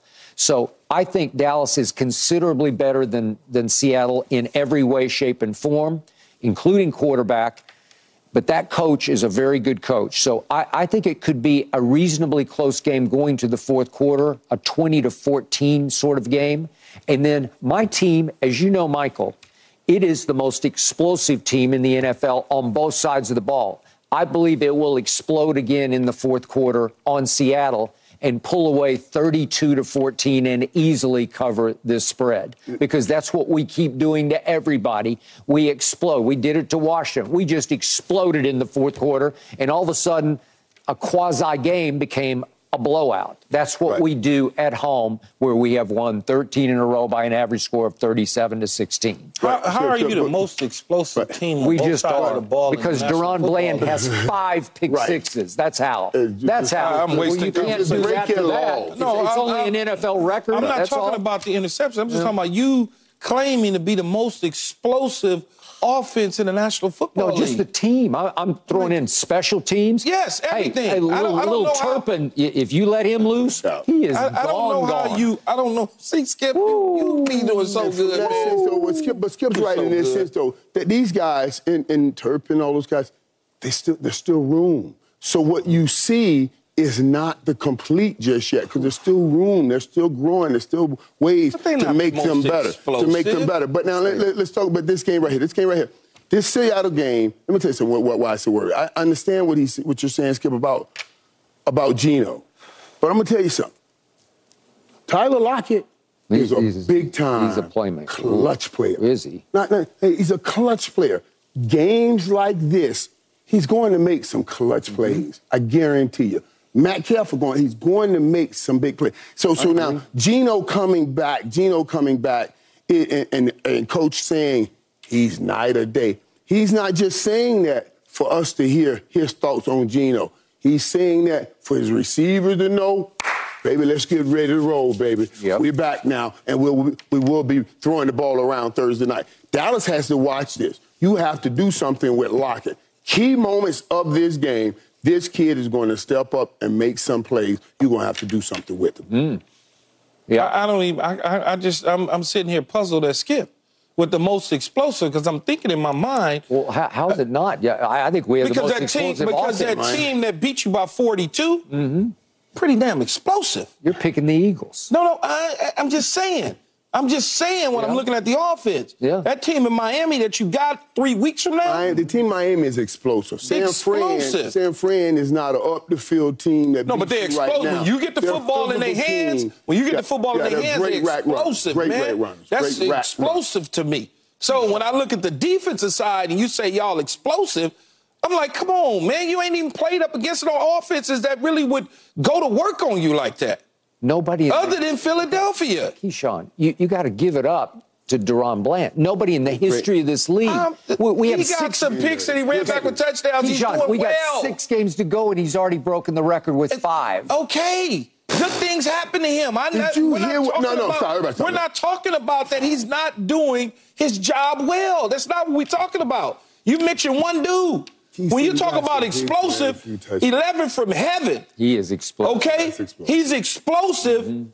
But is he going to be explosive tonight? Yes. And then next week against the Eagles. That's what explosive. That's what that means. Not just looking at some numbers against a bunch of tomato cans and then trying to put those statistical numbers together and saying that they've been outplaying everybody in the National Football League because they're explosive. And that's why Michael got the big grin on his face because you keep trying this, and it's a damn lie. What's it is. Explosive? They're not the most explosive team. Time out. I don't care what the numbers say. Who has the fastest, most explosive punt returner in all the land? We do. We do. I'm with Skip on this. The only team that you could put up here and say, all right, let's check explosiveness, if that's the word, is Miami. I will only give you Miami battling Dallas on explosiveness. These last few weeks, we've already talked about it, Keith. You can't go grab those words that you already spit on the table about Dak Prescott and put them all back in your mouth. You can't throw it back in. I'm not negative about Dak Prescott. I'm talking about Skip throwing this stuff out there. Lying to the people. I'm not lying to the people. What has Brandon Cooks been showing you? He can still fly. Up the field. He can fly. I'm done, man. Okay. You can take us to break or whatever you got to do, because I'm done. You know what? You are done because we're about to go on a roll. I think we're going to win 5 of our last 6, and you're going to come in and sit in that chair and be done every Monday. You're just going to be done and done and done. I feel for you. I feel sorry for you. I hate this for you. You don't know how to handle it. Because I don't want to keep battling with nonsense that Skip and you continue to try to convince me when I'm watching it with my own eyes. I'm looking at the defenses that you're playing against. I'm looking at the skill positions that you're playing against on the offensive side of the ball. I'm trying to talk you into picking Seattle. Go ahead and pick them. Just out of spite. I got about another hour and some change to change my mind.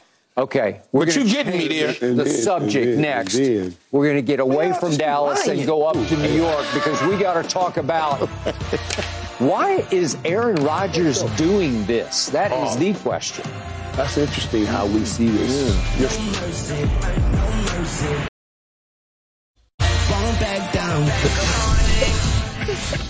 Aaron Rodgers has actually begun practicing with the Jets a mere 11 weeks after Achilles surgery. Reports persist that Aaron is targeting a Christmas Eve return to actually playing in a game at home against Washington, the Jets' final home game. Keyshawn Johnson, can you see this happening? Damn, Skip. I could certainly see it happening. Just looking at the video and watching him drop back and plant his foot and push off on it and deliver the football, it looked like nothing ever happened to him. It does it not? I mean, like, it's like, is that the same guy from training camp? Yes, it is. Mm-hmm. But here's what I would say. He shouldn't. Why? Why are you even thinking about it? Because you're not going to be in playoff contention. At least I see it that way. I could be totally wrong, but I'm probably right. You got the Falcons. No.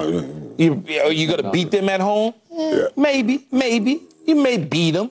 Then after that, you got Houston. You're not beating them. Miami. And then you got Miami. You ain't beating them.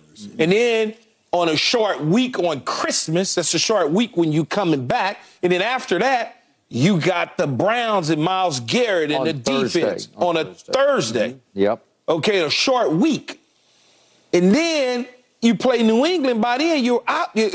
So why? I don't know why he would want to do this. Now, look, I ain't going to call the Jets doctors liars, and I ain't going to, I ain't going to do all that because I don't know. I'm not in the room. I never looked at the MRI, the scan, and I'm surely not a doctor. But my eyes and knowing people that have had this injury tells me there's no way that could have been a full Achilles tear. It's just no way in 11 weeks you're doing that. I know too many people that have had that injury that still is a slight swelling in it to this day. The time, I mean, I don't know. Michael, you had it. Right? I mean, it's got to, I don't know. I'm baffled. I'm puzzled. All the words describe what he's doing. Right. And if he goes out there and plays and there's no reason to play, you're not going to go anywhere. I just don't know why he would do it. Mm. For me, what I see, and it says something to me. First of all, let me rest assured, everybody. It says, I'm definitely playing next year.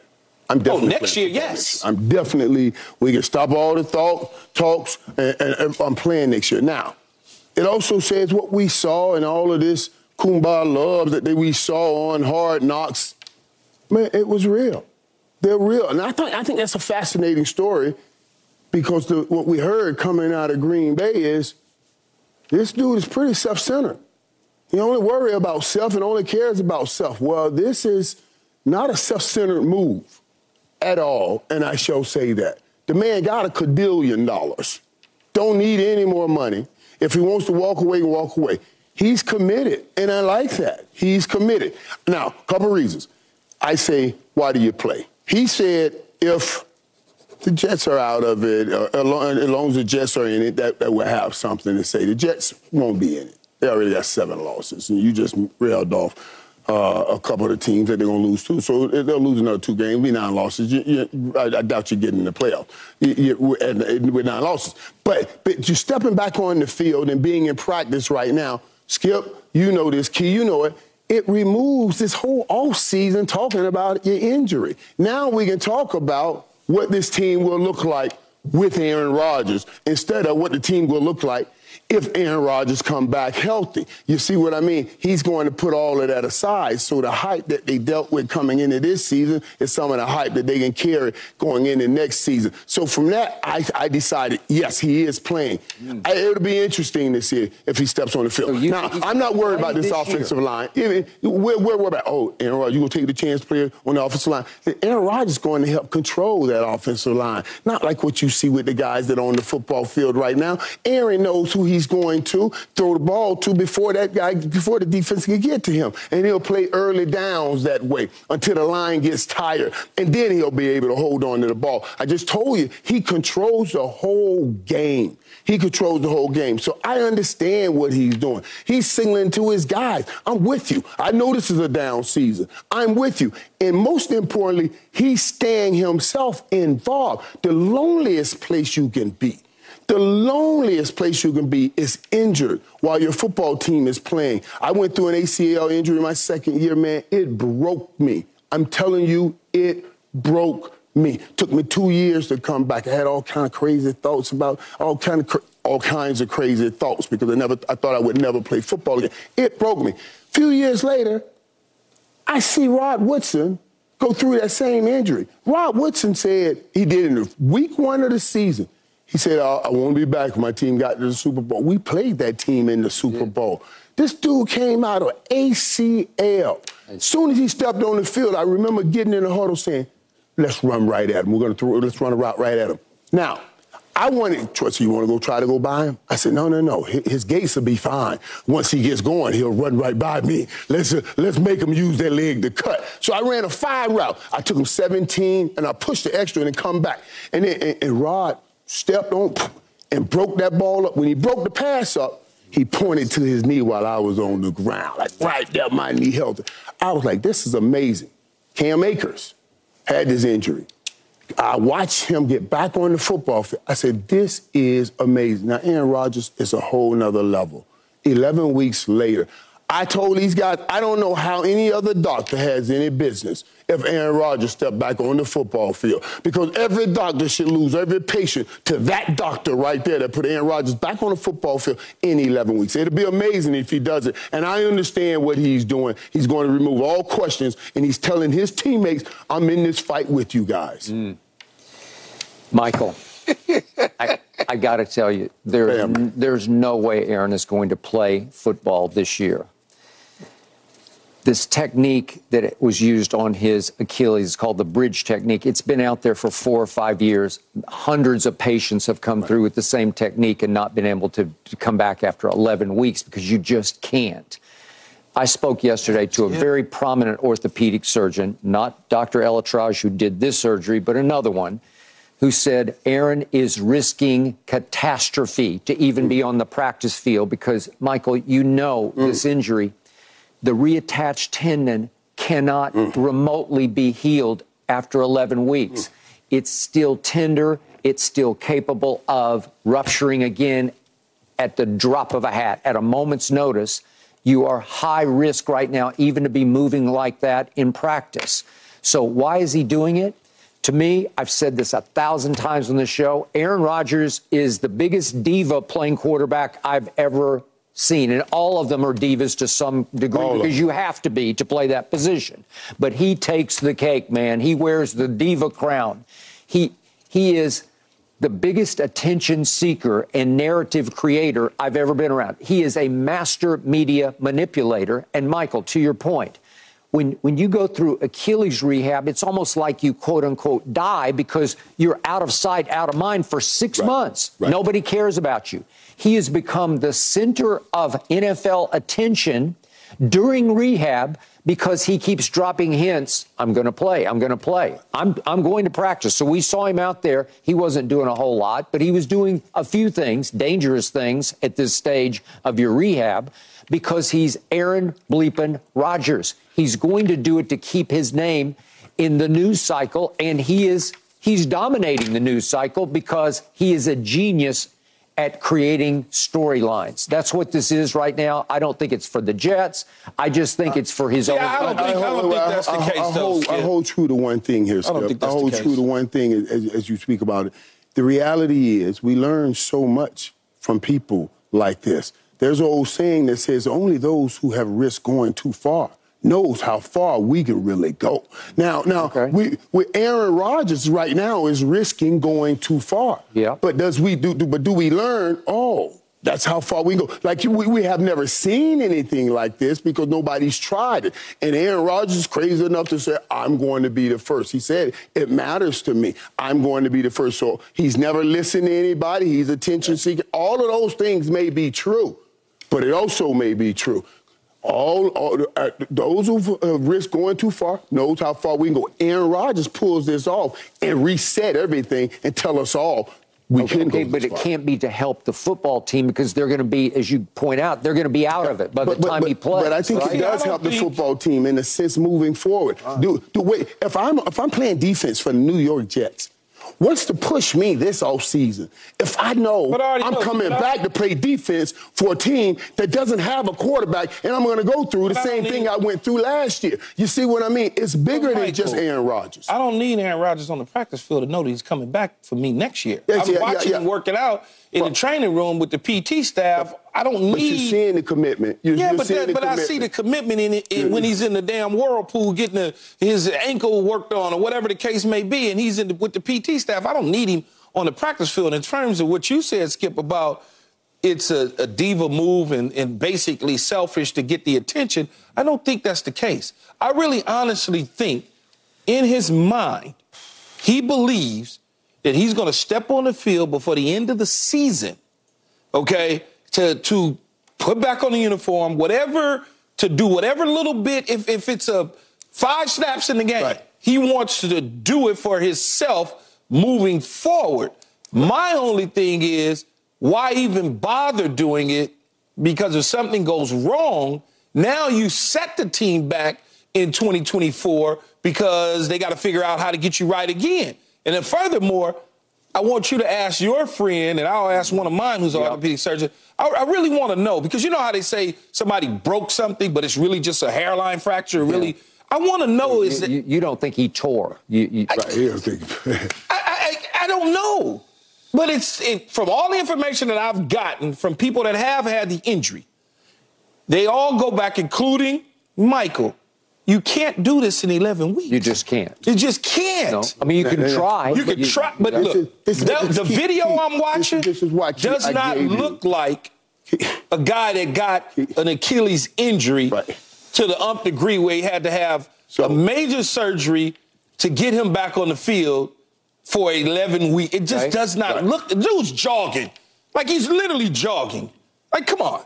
Seriously? So that's why I'm like, okay, yes, there's something wrong with his ankle, but is it the tear like we've grown to know, or is it some sort of maybe a little tissue that they had to, I don't know, wire up and attach somewhere? That's what I'm asking. I believe he ruptured. And Keyshawn, as you well know, this practice is nothing like what happens at game speed in a real game, because you have to plant and push and cut. No, but I'm watching him. And it's unpredictable. But I'm watching him in pat and go, drop back, drop his weight, move his hip, plant and throw. That's, I mean, I'm watching it.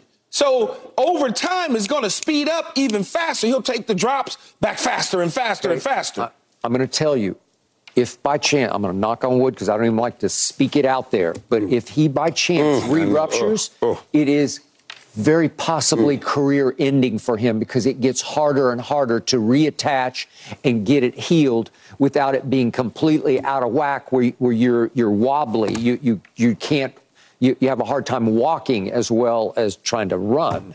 So, man, he is high risk right now. I hope they win a game or two and get him back on the field. It'd be exciting for us. And that right there is the determining factor. And Aaron Rodgers has done everything he needed to do. Look at that. I love him doing. I love everything he said and everything he's doing. Now, it comes down to, can the Jets sneak out a few of these wins and keep themselves somewhere near? Right now, they're like the 15th right now, 15th team in that conference. They're not getting in the playoffs. But if they can squeak out a win here, wow, then we'll start saying, man, Aaron Rodgers coming back for his team. Right now, we just saying, well, you guys are saying Aaron Rodgers coming back for himself. I say he's coming back for his team in this newfound thing. Michael, you are rooting for the Jets and rooting for Aaron. I am rooting. I told you, I love the story. I love the story. I thought I had a redemption of a young quarterback in Zach and a redemption of an old quarterback in Aaron Rodgers. And, of course, the redemption of the young just not going to happen, but we still got the old quarterback in Aaron Rodgers in that opportunity, and I love the direction he's headed in.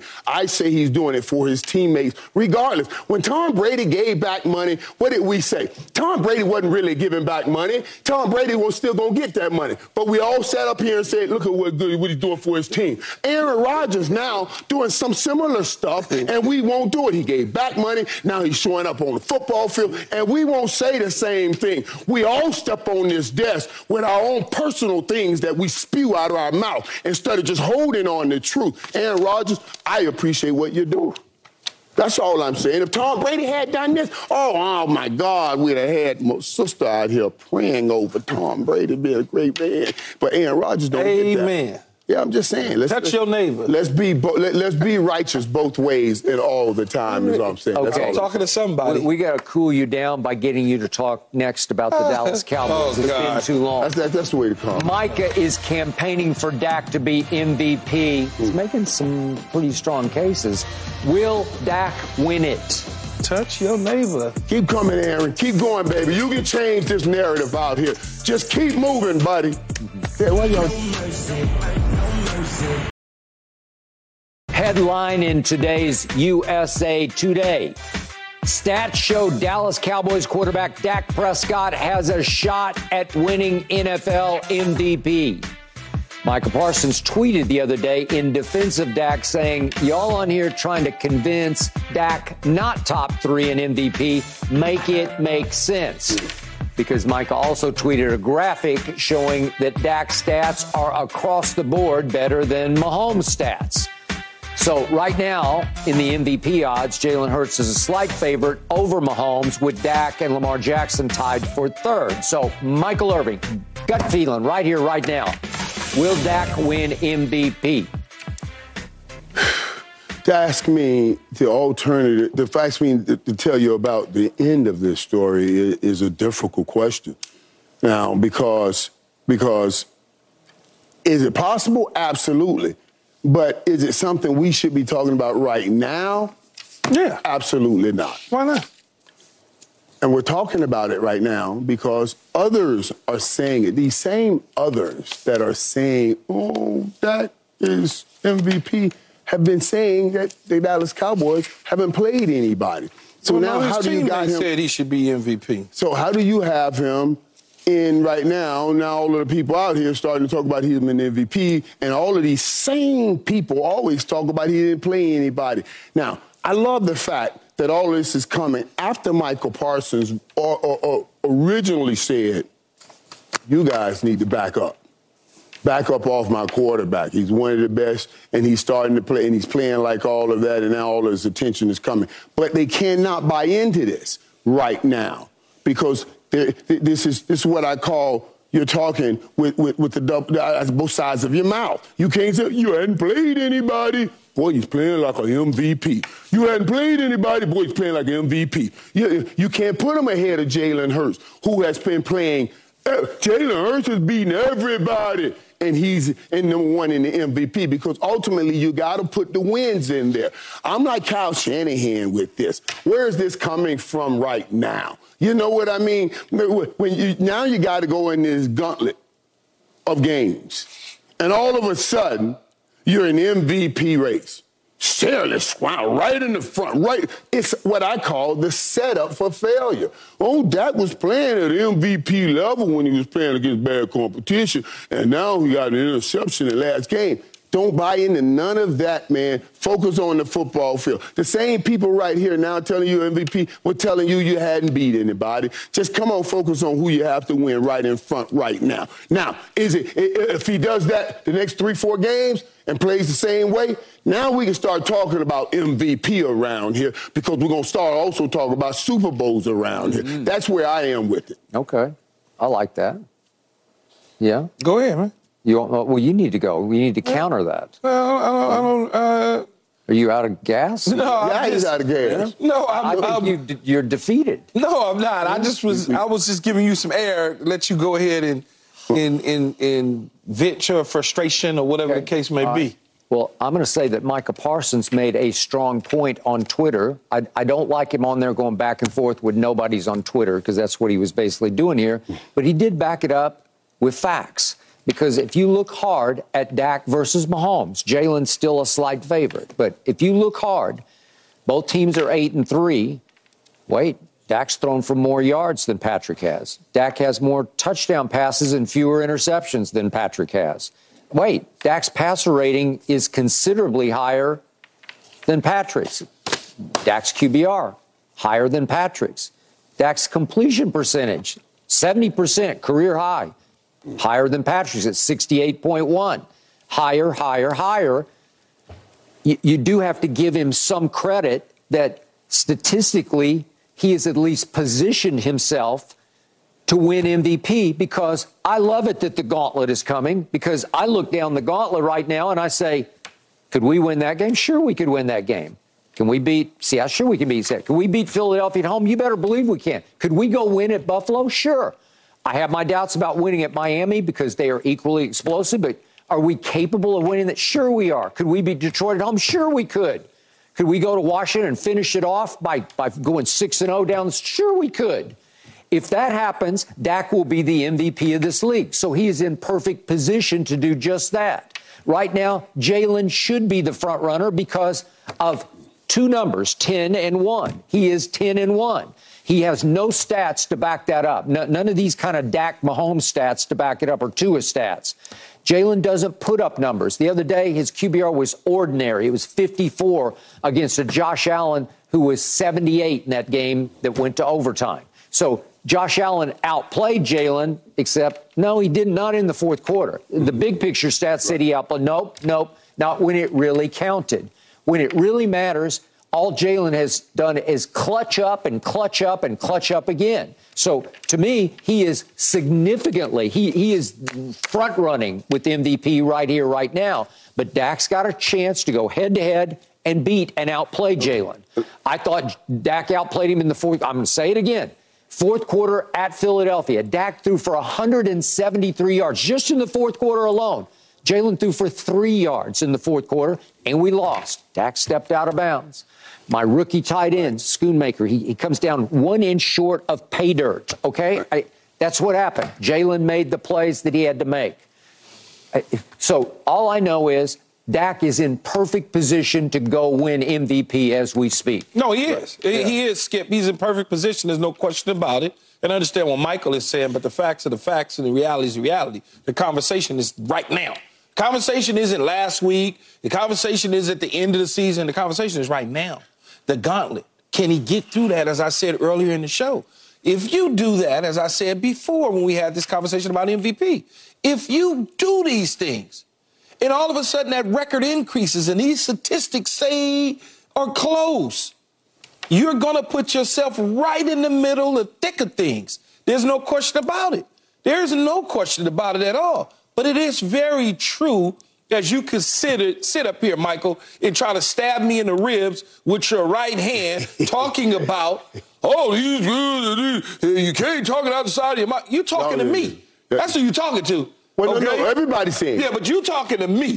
I'm right here with you. Band leading it. You got the boom, boom, boom, boom, boom. The band leader, but everybody's been saying Michael, it's the truth. You haven't played anybody. You haven't. Yes, I understand. You win. It's the NFL. I get all of that. But what are we looking at? What is our focus right now is the next 4 weeks of the Dallas Cowboy break or make season, Michael. That is what we're talking about. Right. We're not talking about going on the road and winning 3 playoff games, Baltimore Ravens like, and going to the Super Bowl. That's not what we're talking about. We're talking about winning the division. We're talking about hosting a playoff game at home. We're talking about being the number 1 seed at home, NFC Championship on turf in Jerry's World. That is where your focus is, because anything short of that, you're going to be looking for a new head coach, and then that contract is going to be talked about with Dak Prescott, and people like Skip Bayless are going to say, no. Even though Skip thinks that Dak Prescott is better than Patrick Mahomes right now. No, but that's what he thinks. But listen, but my issue is this. My issue is not the argument. My issue, not the argument, is who's giving the argument. It's who's giving the argument. You can't come up here and give me the argument, oh, he's playing MVP. You just called everybody that playing junk, ruffians, or Jags, just other guys. Nobody, no good team. I literally just said, Michael, is a gauntlet coming up, just like Skip said, that he has to go through. Well, and he has to show us that he can do that in order to be the MVP. Correct. This is just the thing. Same thing. Think about this. Same thing with college football. So you're saying what I'm telling him. Don't listen to none of this. Stay focused and do what you're doing. That's all that matters. Because all of this is superfluous noise through your ear gate. That's all they're talking about. They just said you played nobody. Now they want to say you're an MVP. That's what I'm talking about. Let me tell you something. Skip to this. Patrick Mahomes, right? Even though he's had a few losses, our eyes can see. We're not just looking at numbers, guys. We can see our eyes. They beat Philadelphia. It wasn't Patrick Mahomes' fault. It was Scantling dropping the pass. That was on you. That was on the receiver. That game won if you catch that pass. Patrick Mahomes did what he needed to do. Now, on the other side, Dak Prescott, you got to stay in bounds. We said it in the commercial. You got to stay in bounds. You got to stay in bounds. Yeah. That's on you. That's on you. What we see from Jalen Hurts right now and Patrick Mahomes, those guys make great plays to win games down the stretch right now. And we can say it this year, they've done it. So I'm not going to go say, yeah, Dak, you got it. And they're saying you haven't played anybody and you winning games against sorry teams. When these guys are putting their teams in a position to win against great teams. And that's Dak, just keep doing it. Just keep doing it, Dak. Odds are in their favor. Talk about it in 4 weeks. Don't listen to nobody right now. Keep your head down. Final point. Jalen Hurts actually is at a disadvantage with his schedule because if he, as I believe, loses at home to San Francisco and at Dallas, then the rest of his schedule is cupcakes. It's Jags. It's nobodies. So he's not going to be able to remake his case after that. Right? Yeah, he'll put up numbers like the Cowboys offense against those Jags. Okay. Yeah.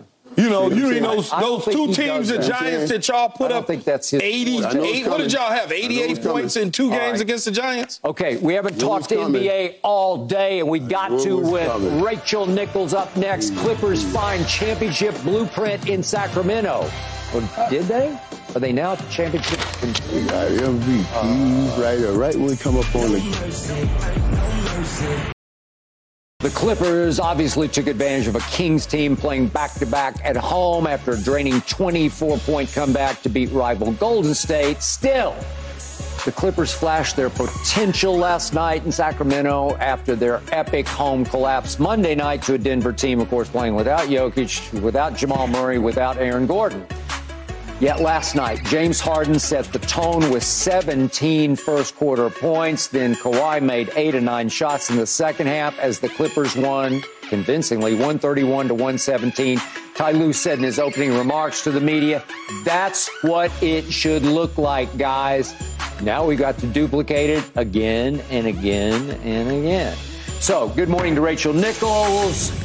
Are you now sold on the Clippers as a championship contender after what you saw last night? No, Okay. I am not. Look, Denver is a championship contender. Boston, Milwaukee, Philadelphia. The idea that maybe you throw Phoenix in there if they can get a little bit more healthy consistently. I am not throwing the Clippers in there, even if they played like they did last night. No Lakers yet? Being, not yet. But where I put the Clippers and where I put the Lakers right now is in that next tier. If they can continue, if the Clippers can continue like they did last night, they absolutely have a puncher's chance, which, by the way, is a higher ceiling than they had before the Harden trade. So I am sold on them having a shot, not being a contender in that top group. I'm also sold on the fact that this was still the right move for the Clippers. If you look at what they had prior to this Harden trade, they had 2 aging stars who have shown they could not get over the hump by themselves. Yep. Both of those guys had contract outs coming this summer, and they have a $2 billion with a B dollar new arena they are moving into.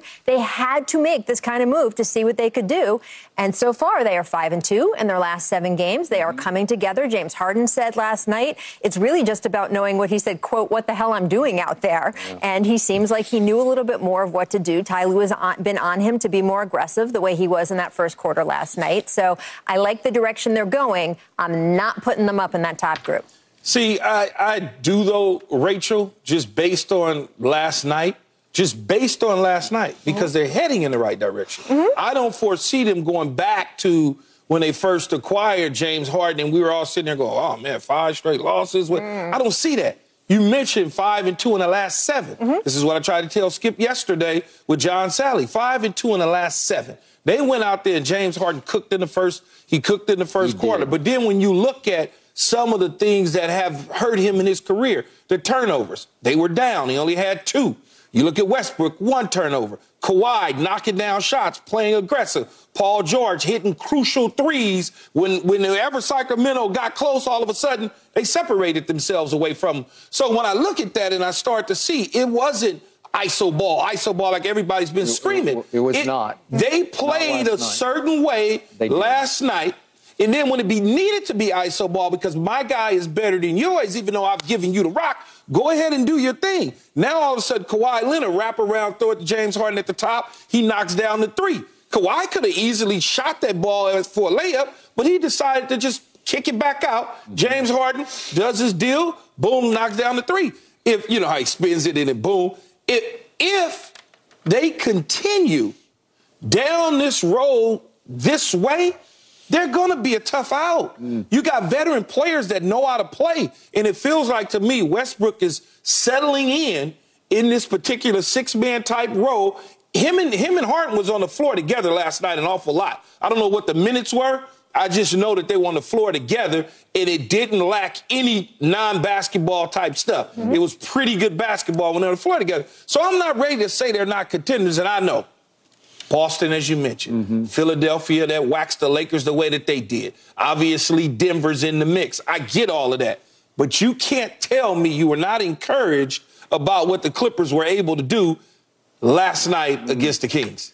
So last night, Clippers come into that game having passed the ball the fewest times of anybody in the NBA. Mm-hmm. But last night, I saw ball movement. I saw it from the first quarter on.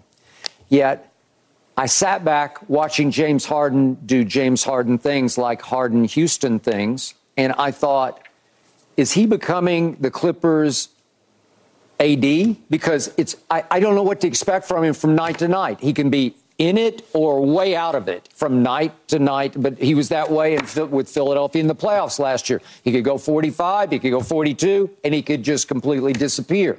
So he appeared last night. I think he smelled blood because it was clear that the Kings were going to have tired legs after their 24-point comeback.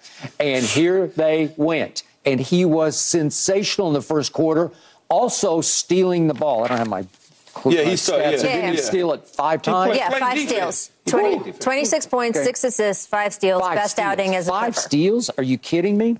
But for this team, for you to be right about what you're saying, Keyshawn, it still comes down to one man and one man only, and it's that man who made 8 of 9 shots in the second half, and that is Kawhi Leonard, whose knees are the best they've been since his Toronto run to the championship. He works so hard in the offseason. I know he doesn't post about it. He doesn't brag about it. He doesn't say he spends $2 million on his body.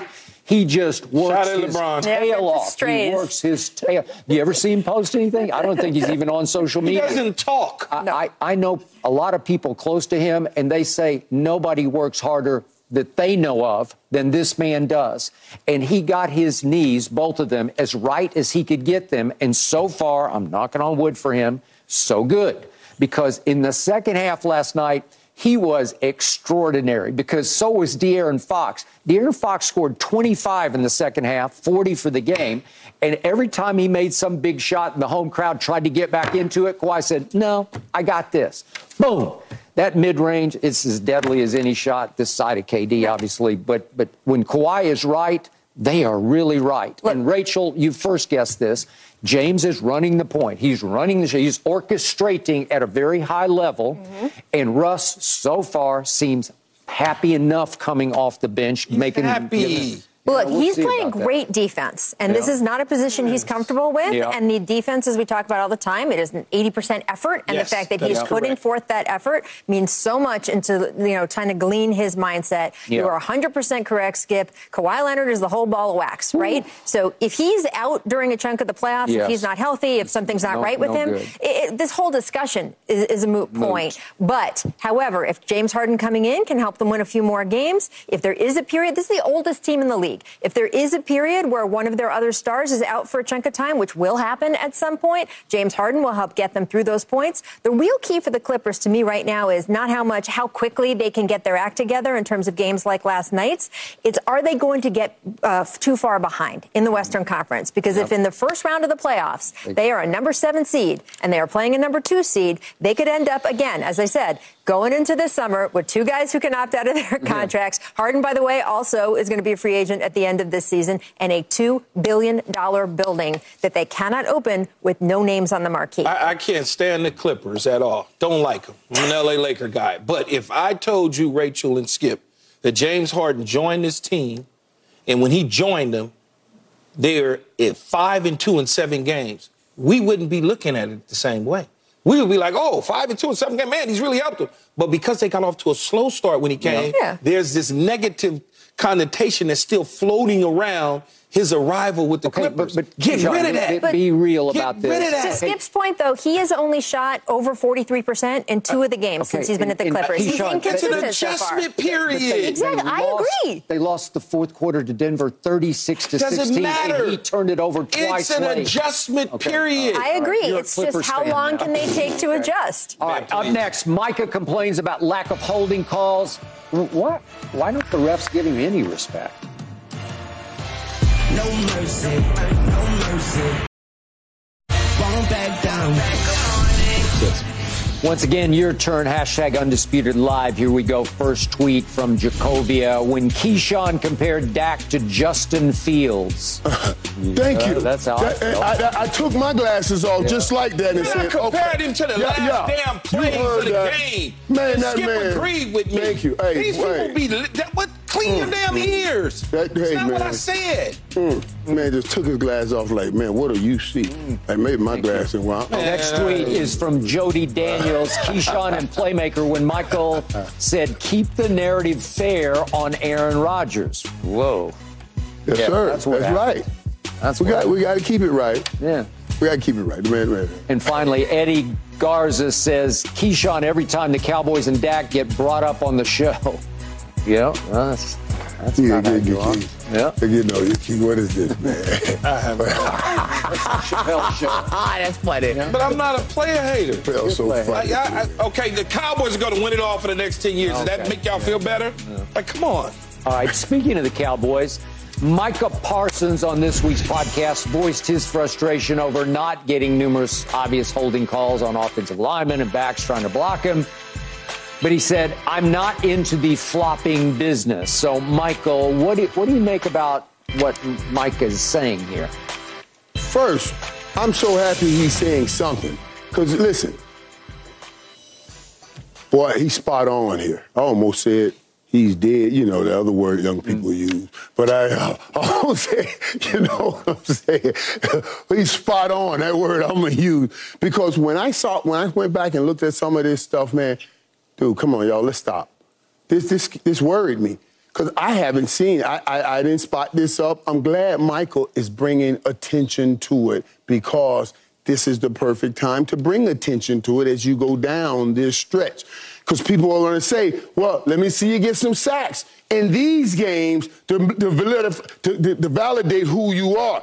And if you're going to be being held like this, man, all of these are blatant.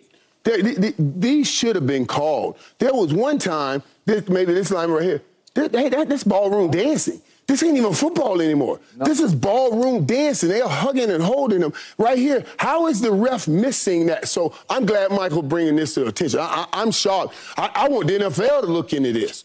How are they missing these calls right here? These are blatant holding calls and not being called. Thank you. He didn't get held right there. What was... I don't understand. Oh, that's not holding right here? No, the one, the clip before that. That one there, this is a hold for sure. This is a hold. That's a hold for sure. But the other one this isn't a hold. This is not a hold. All right. So what? So 4 out of 5. Yeah, no. It ain't no 4 out of 5. It was more like 2 out of 5. That's not a hold. How is that a hold? Or maybe we just rolling B-roll. I don't know. But anyway, Michael Parsons is... I see holding right there. You saw holding on that one? You better clean them Jeffrey Dahmer glasses, boy, because come on now. That was not a holder. Dude just stabbed him and he went outside. Right. I'm talking about this guy is bear hugging. No, he did get bear hugged on one of them. There's no question about it. Okay, but that hands to the face that didn't get called. And that's just that game. And I'm sure over the course of the 11 games, he's been held or hands to the face multiple times, and it has not gotten called. I'm sure. But multiple times over 11 games, not multiple times in the same game. I said over 11 games. But we're talking about in the same game. This was one game we were No, but I'm just talking about the course of the season. He's complaining about the calls that he's not getting, not just in one game, but throughout the course of the season. So why isn't he getting respect? Here's what I'm going to say. He is right. But he's not there yet. He hasn't arrived. He hasn't arrived. I don't care about the yeast that's been placed on him since y'all drafted him from Penn State. I like that. What I mean by that is... I like that. He is not T.J. Watt. He is not Aaron Donald. He is not Von Miller. Okay? He is not that yet. The moment that he arrives to doing that, and when they go back and they look up, and you mention, people say, well, why don't you get sacks? Why don't you get sacks? When you fight through those holds, and all of a sudden the announcers are sitting on television to talk about, I can't believe he beat the double team, and he got through that hole, and look at him crawling and sacking the guy, and that starts to mount up like Hassan Reddick or like Nick Bosa or like Myles Garrett, and he starts to get that attention because they're so afraid of him because he's a 19-sack guy. He's a 20-sack guy. He's an 18-sack guy on a consistent basis, and he becomes a defensive player of the year. People will then look at it, the referees will look at it and go, even if they touch him, they'll go skip.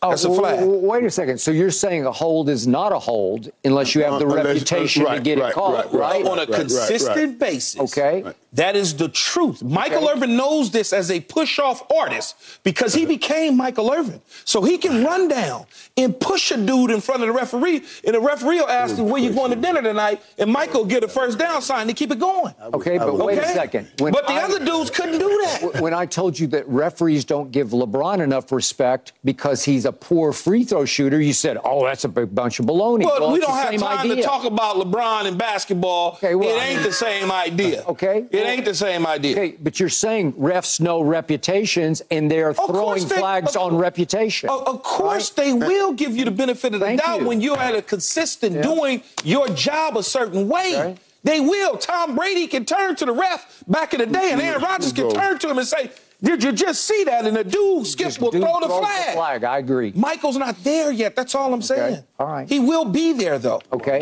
I agree with what your point is. I think Micah hasn't quite earned enough reputation to get steady flags thrown. Yes. But I'm happy that we're talking about Absolutely. it. Just in the event that one or two of those referees tonight happen to have their hotel room TV on FS1 right now, and they're starting to think, maybe we haven't been fair with this young man. Maybe. And then in that flashpoint moment, they grab and they throw. Oh, it was a hold. Okay. But I don't think you guys are being fair to Michael Parsons right now. Either one of you talking about, you guys are saying that he is not in that group right now. I totally, I can't even disagree more strongly. Okay. And I'm not even disagreeing because he plays for the Cowboys. I'm disagreeing because he's just you see what he's doing right here? This is not his primary. He's doing his secondary, and he's up in this group. He didn't start this, but this is what he's become. And he's up in that group with the TJ Watt and the Nick Bosa's. So you are doing him a disservice talking about he's not in that group. I believe he is in that group. We got to go because up next, we got to talk about this. LeBron goes ice in his veins after making a front-running three at Detroit? You're better than that. Okay, so this is what I tweeted last night when late in the first half at Detroit, LeBron made his first three in 4 tries and went with the ice in his veins celebration. I tweeted, LeBron just did ice water in my veins celebration after hitting a 3 against the NBA's worst team, Detroit, loser of 14 straight. Really, King?